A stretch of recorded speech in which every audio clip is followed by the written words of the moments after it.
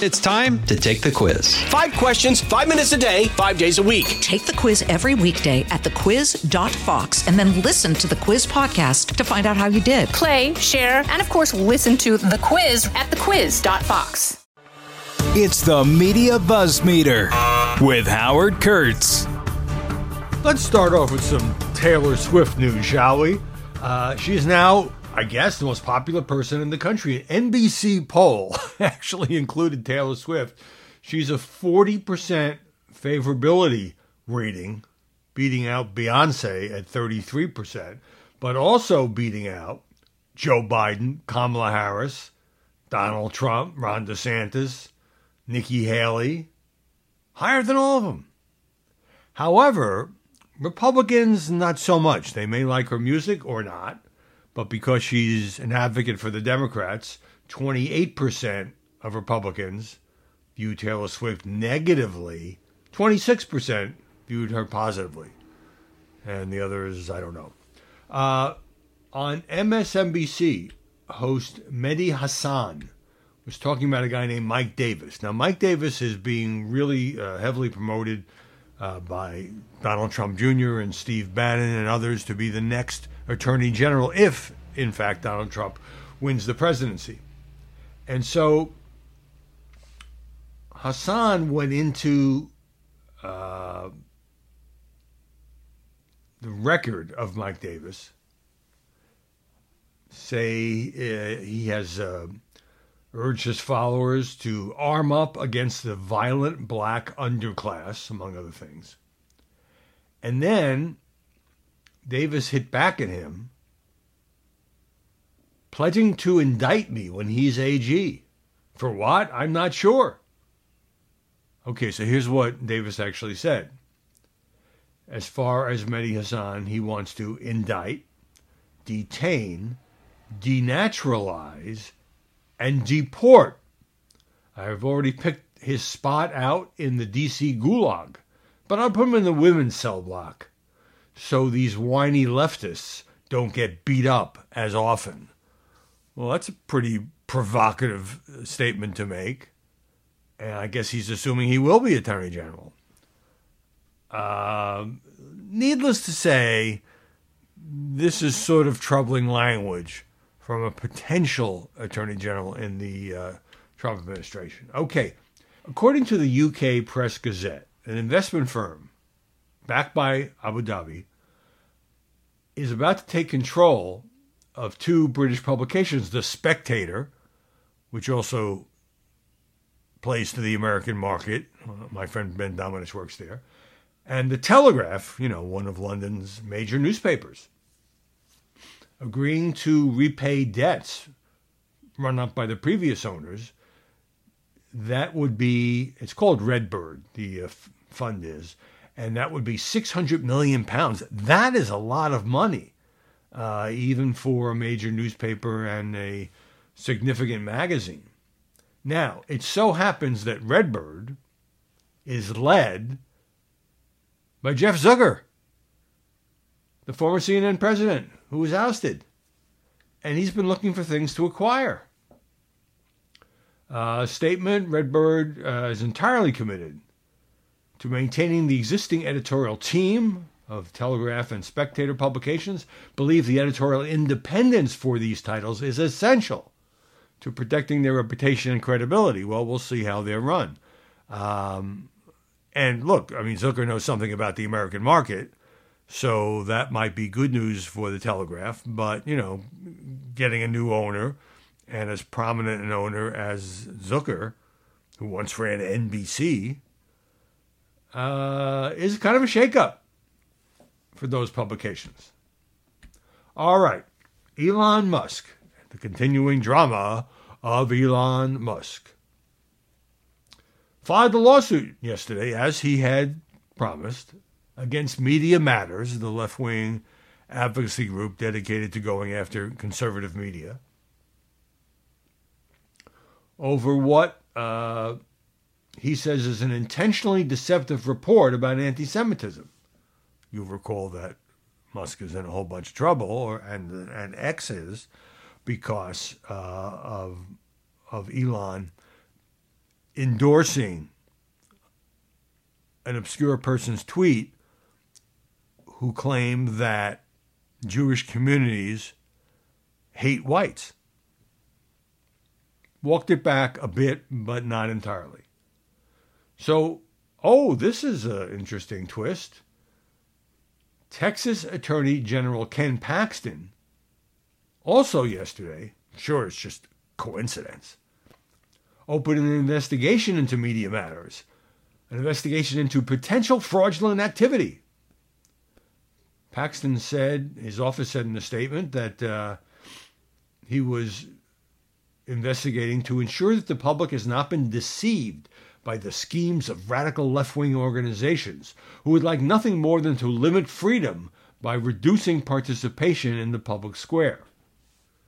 So, Media Matters late last week had released a report, including screenshots of mainstream advertisers appearing beside pro-Nazi content on Twitter.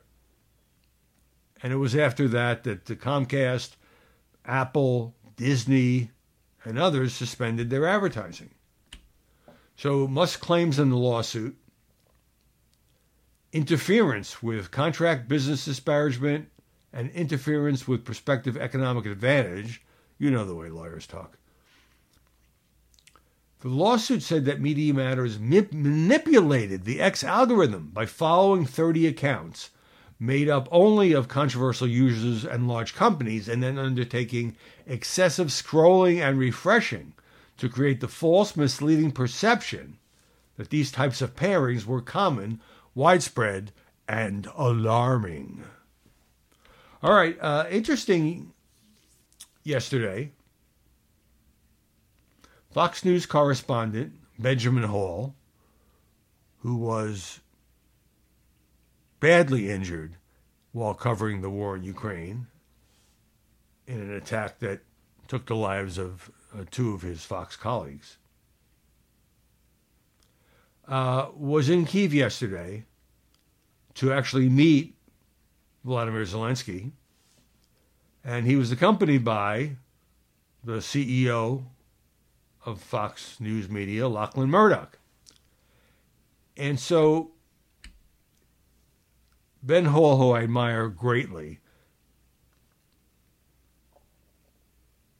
and who was almost killed, got to interview Zelensky. And meanwhile, President Zelensky awarded Ben Hall with the Order of Merit for his outstanding personal contribution to strengthening interstate cooperation, support for Ukraine's independence, and territorial integrity. As long as I'm on this related subject, a Palestinian freelancer working for NBC News was arrested in Israel, on suspicion of inciting terror and identifying with a terrorist organization. This according to the New York Post. Mirvat Al-Azeh was jailed a few days ago after sharing 4 recent Facebook posts regarding Hamas's sneak attack on Israel. Doesn't say exactly what the post said, but it says that this was inciting and glorying, I assume that means glorifying, the horrible acts committed against civilians. NBC says yesterday it has cut ties with this journalist. Before we recently retained her services, we were not aware of her personal social media activity that provided the basis for the Israeli investigation, says NBC. You know, this is what happened with CNN as well. That was a case of a picture surfacing of Hamas kissing CNN's freelancer, and the network cut ties almost immediately. But does it make sense for Israel's image to jail the guy? I mean, they could deport him. I don't know. What's worse? Okay, story number 1. Joe Biden turned 81 yesterday. I have a column on this today on Fox. No big celebration for reasons you might expect. He spent part of his day pardoning a couple of turkeys. A presidential tradition that seems never to go away.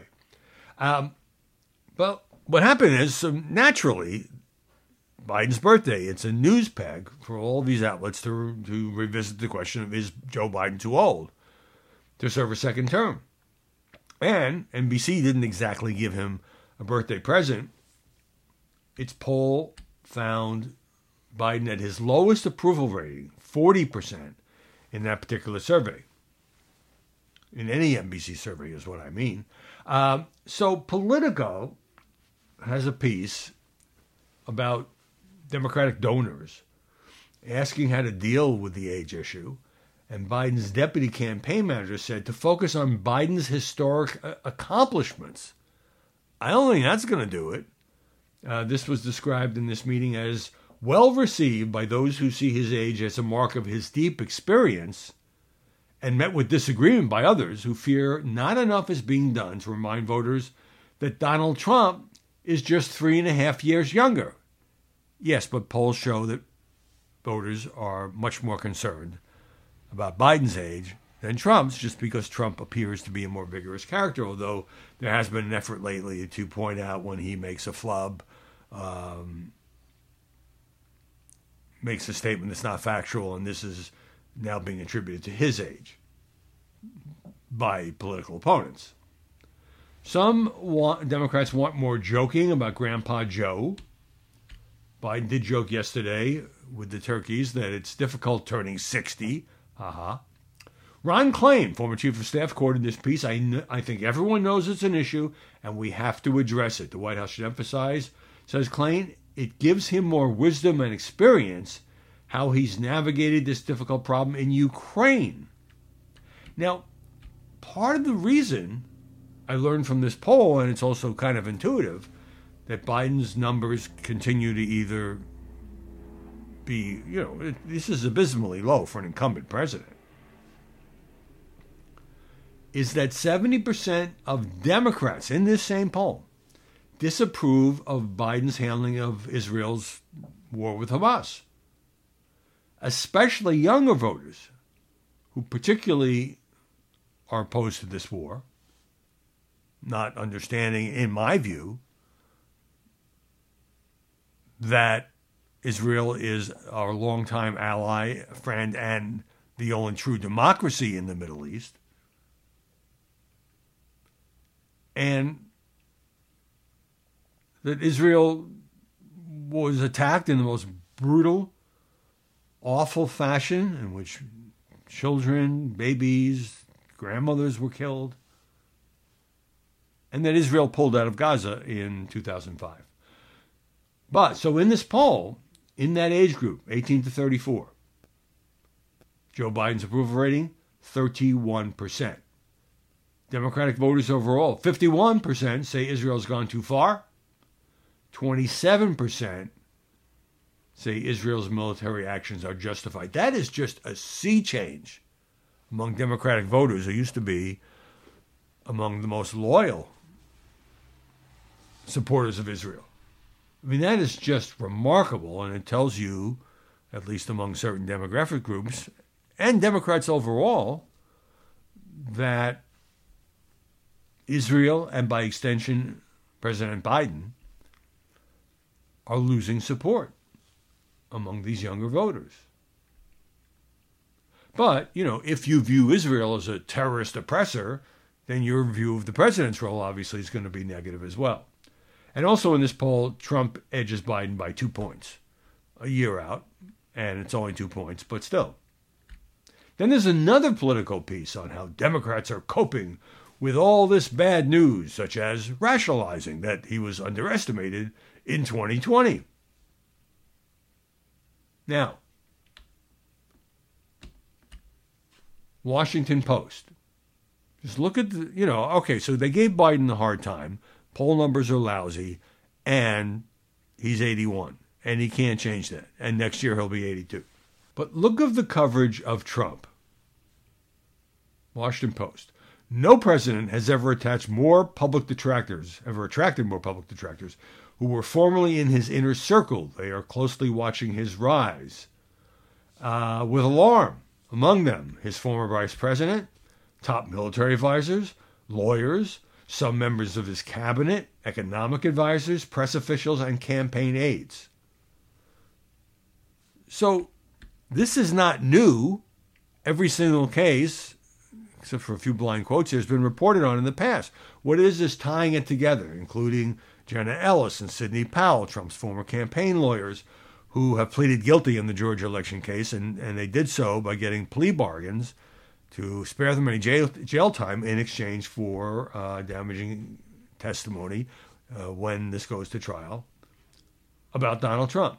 So the most interesting thing in this story is Trump's second chief of staff, retired General John Kelly, saying, "I came out and told people the awful things he said about wounded soldiers, and it didn't have a half-day's bounce. You had his Attorney General, Bill Barr, come out, and not a half-day's bounce. If anything, his numbers go up. It might even move the needle in the wrong direction. I think we're in a dangerous zone in our country." And then it quotes a bunch of other things, a bunch of other people. Oh, including Ruth Ben-Ghiat, an NYU professor. There are echoes of fascist rhetoric, and they're very precise. The overall strategy is an obvious one.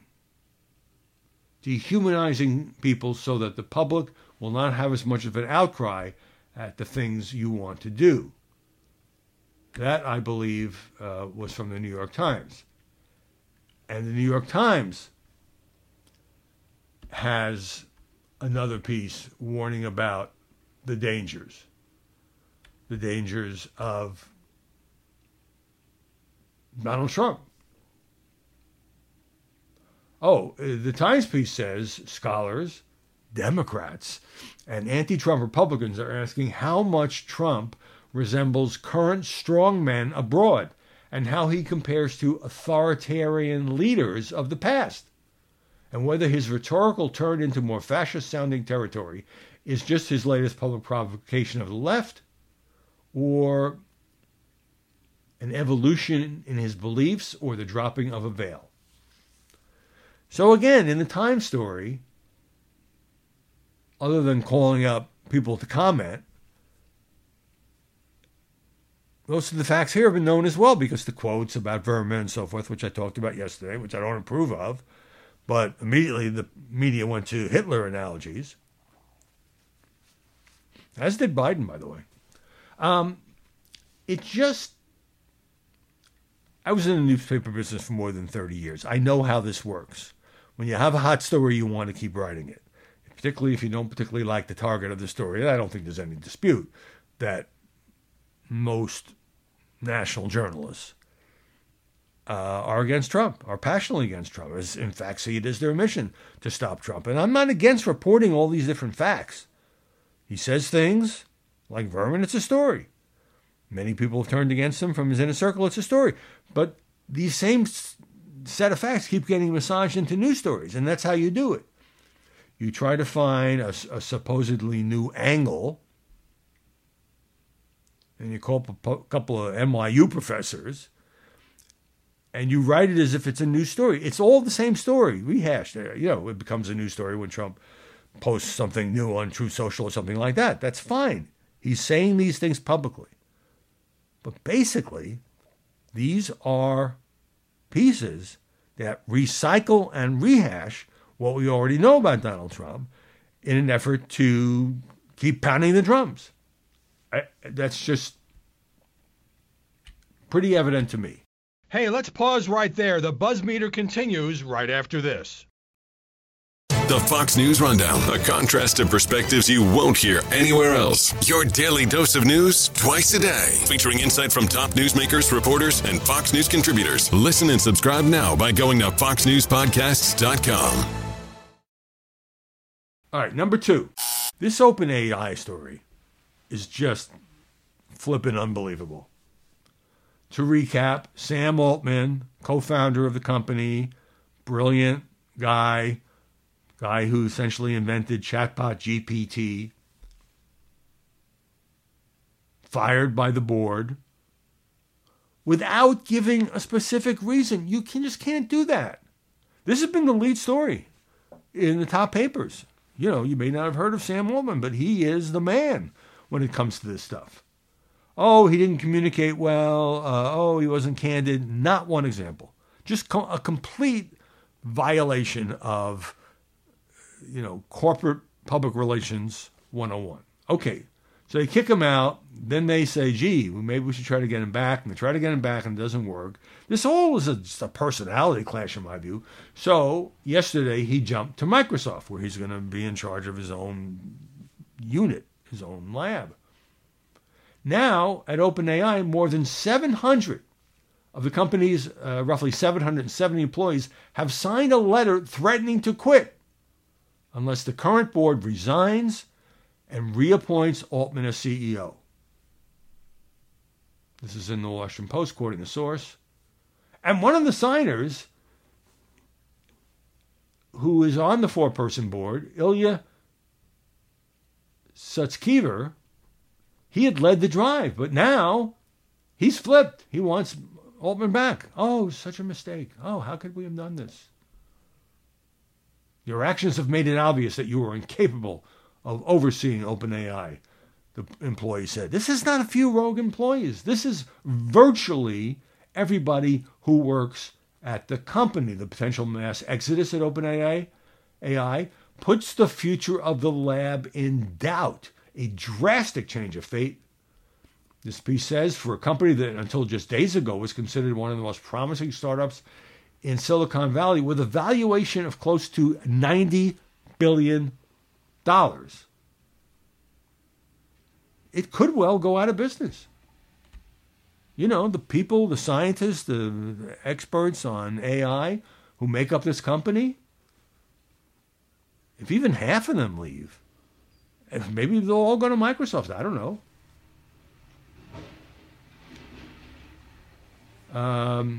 The story lists some other top officials in the company. It's not just the lower level scientists who signed this letter. Some of them can command salaries in the tens of millions of dollars. You know, they can go to Google, they can go to Facebook, whatever.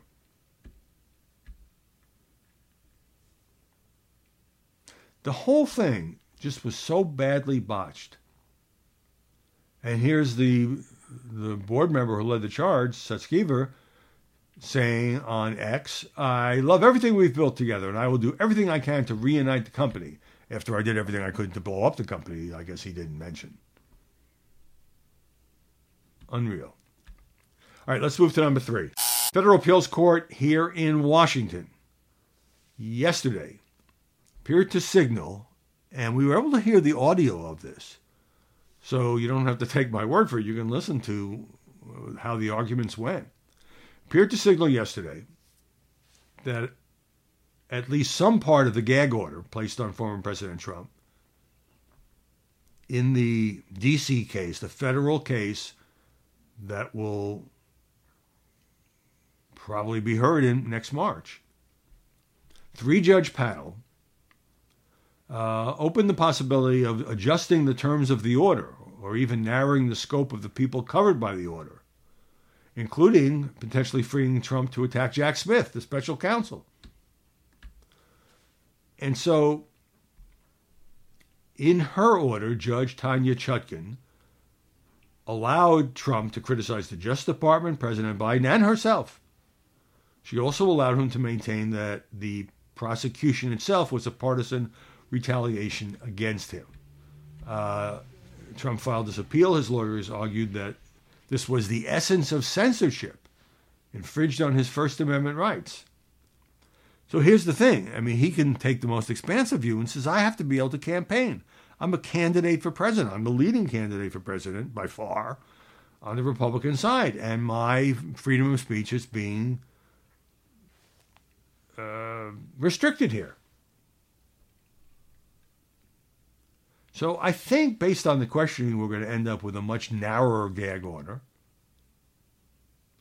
His lawyers said that he should enjoy absolute protection under the First Amendment as an example of core political speech. And so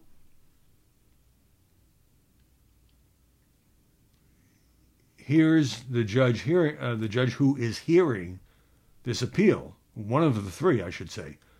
Well, as this trial approaches, the atmosphere is going to be incredibly tense. Why does the district court have to wait and see and wait for the threats to come rather than taking a reasonable action in advance? All three of these judges are appointed by Democratic presidents. So that may well be a factor in how the ruling comes down. This could well end up in the Supreme Court.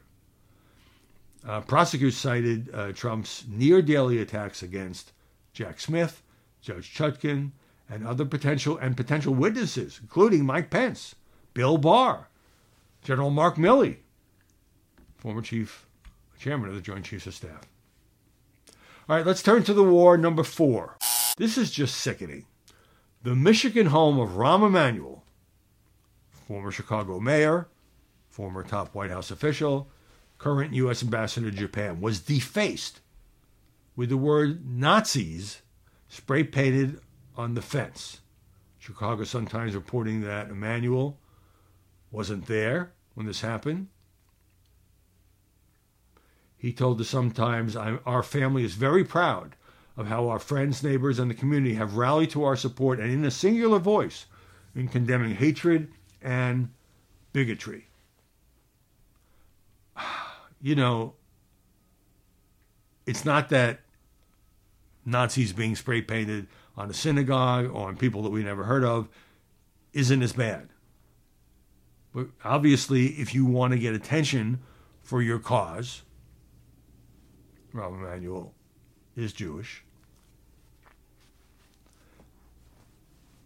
And I remember talking to Rahm in a green room some years ago, before he ran for mayor, about how he wanted to send his kids to a Jewish school, and he was weighing how that would work. This is just disgusting and despicable. Okay, Israel releasing a video of what it said was a 55-meter section of a fortified tunnel running 10 meters beneath the Al-Shifa hospital complex,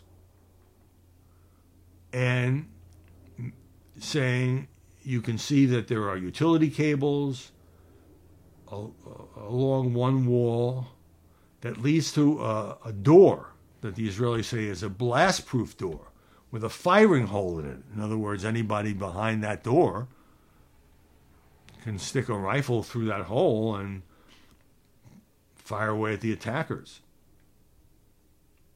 I just think the strongest evidence so far, while Israel contemplates how to excavate into that tunnel without danger, is the October 7th tapes, security tapes, of 2 hostages being taken inside the hospital. So think about this. Hamas says, no, of course, this is just a hospital to help sick patients, nothing to do with anything else. Hamas is not even there. And yet Hamas was there, because Hamas was seen rushing those 2 hostages into the hospital. And this is what they do. They embed with civilian institutions, hospitals, children's schools.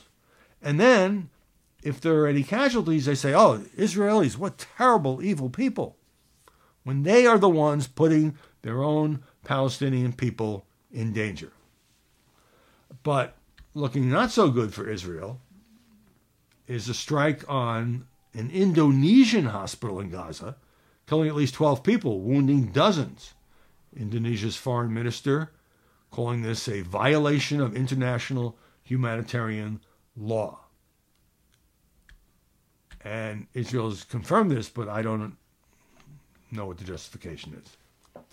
Also, a New Yorker magazine writer, a Palestinian poet, whose name is Mossab Abu Toha, has reportedly gone missing after he was detained by Israeli forces. The New Yorker says, over the weekend, Israeli forces reportedly detained Abu Toha in central Gaza. His whereabouts are now unknown. The New Yorker joins other organizations calling for his safe return. According to the Washington Post, which talked to the man's wife, He was attempting to evacuate to southern Gaza with his family, which is what Israelis had asked the Palestinians to do, the Gaza residents, when he was arrested by the Israeli military at checkpoint. But his friends and colleagues are saying he was kidnapped by Israeli forces. So I don't know what he did to deserve this. I think it's not wise at all. And we'll see what Israel has to say about that. I don't think Israelis have made any comment. Hey, let's pause right there. The buzz meter continues right after this. Number 5, I spent some time yesterday talking about Rosalind Carter and what I remembered from the Carter administration and how there were things that I just didn't even remember, that she'd sat in on cabinet meetings. She was just a lifelong partner to President Carter. She was 96. He is 99. He is also in hospice care, but has managed to hang on. I'm happy about that. But the loss of his wife after 77 years must just be devastating. So Jonathan Alter, one-time colleague of mine who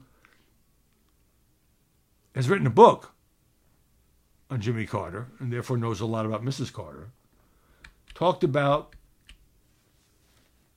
a major investment in 1980, the last year of Jimmy's presidency, the Mental Health Systems Act of 1980, that Rosalind Carter helped pass.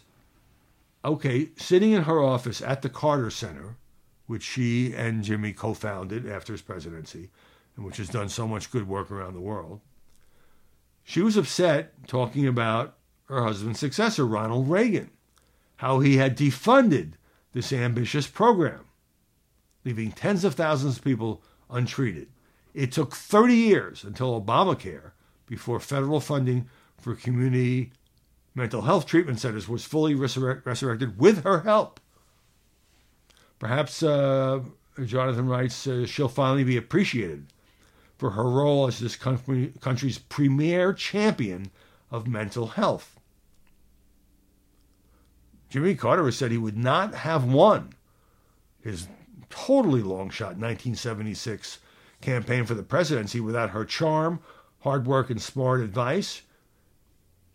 She spent 75 days campaigning in Florida, and that was one of the turning points of the campaign. She was the first lady to have her own East Wing office and professional staff.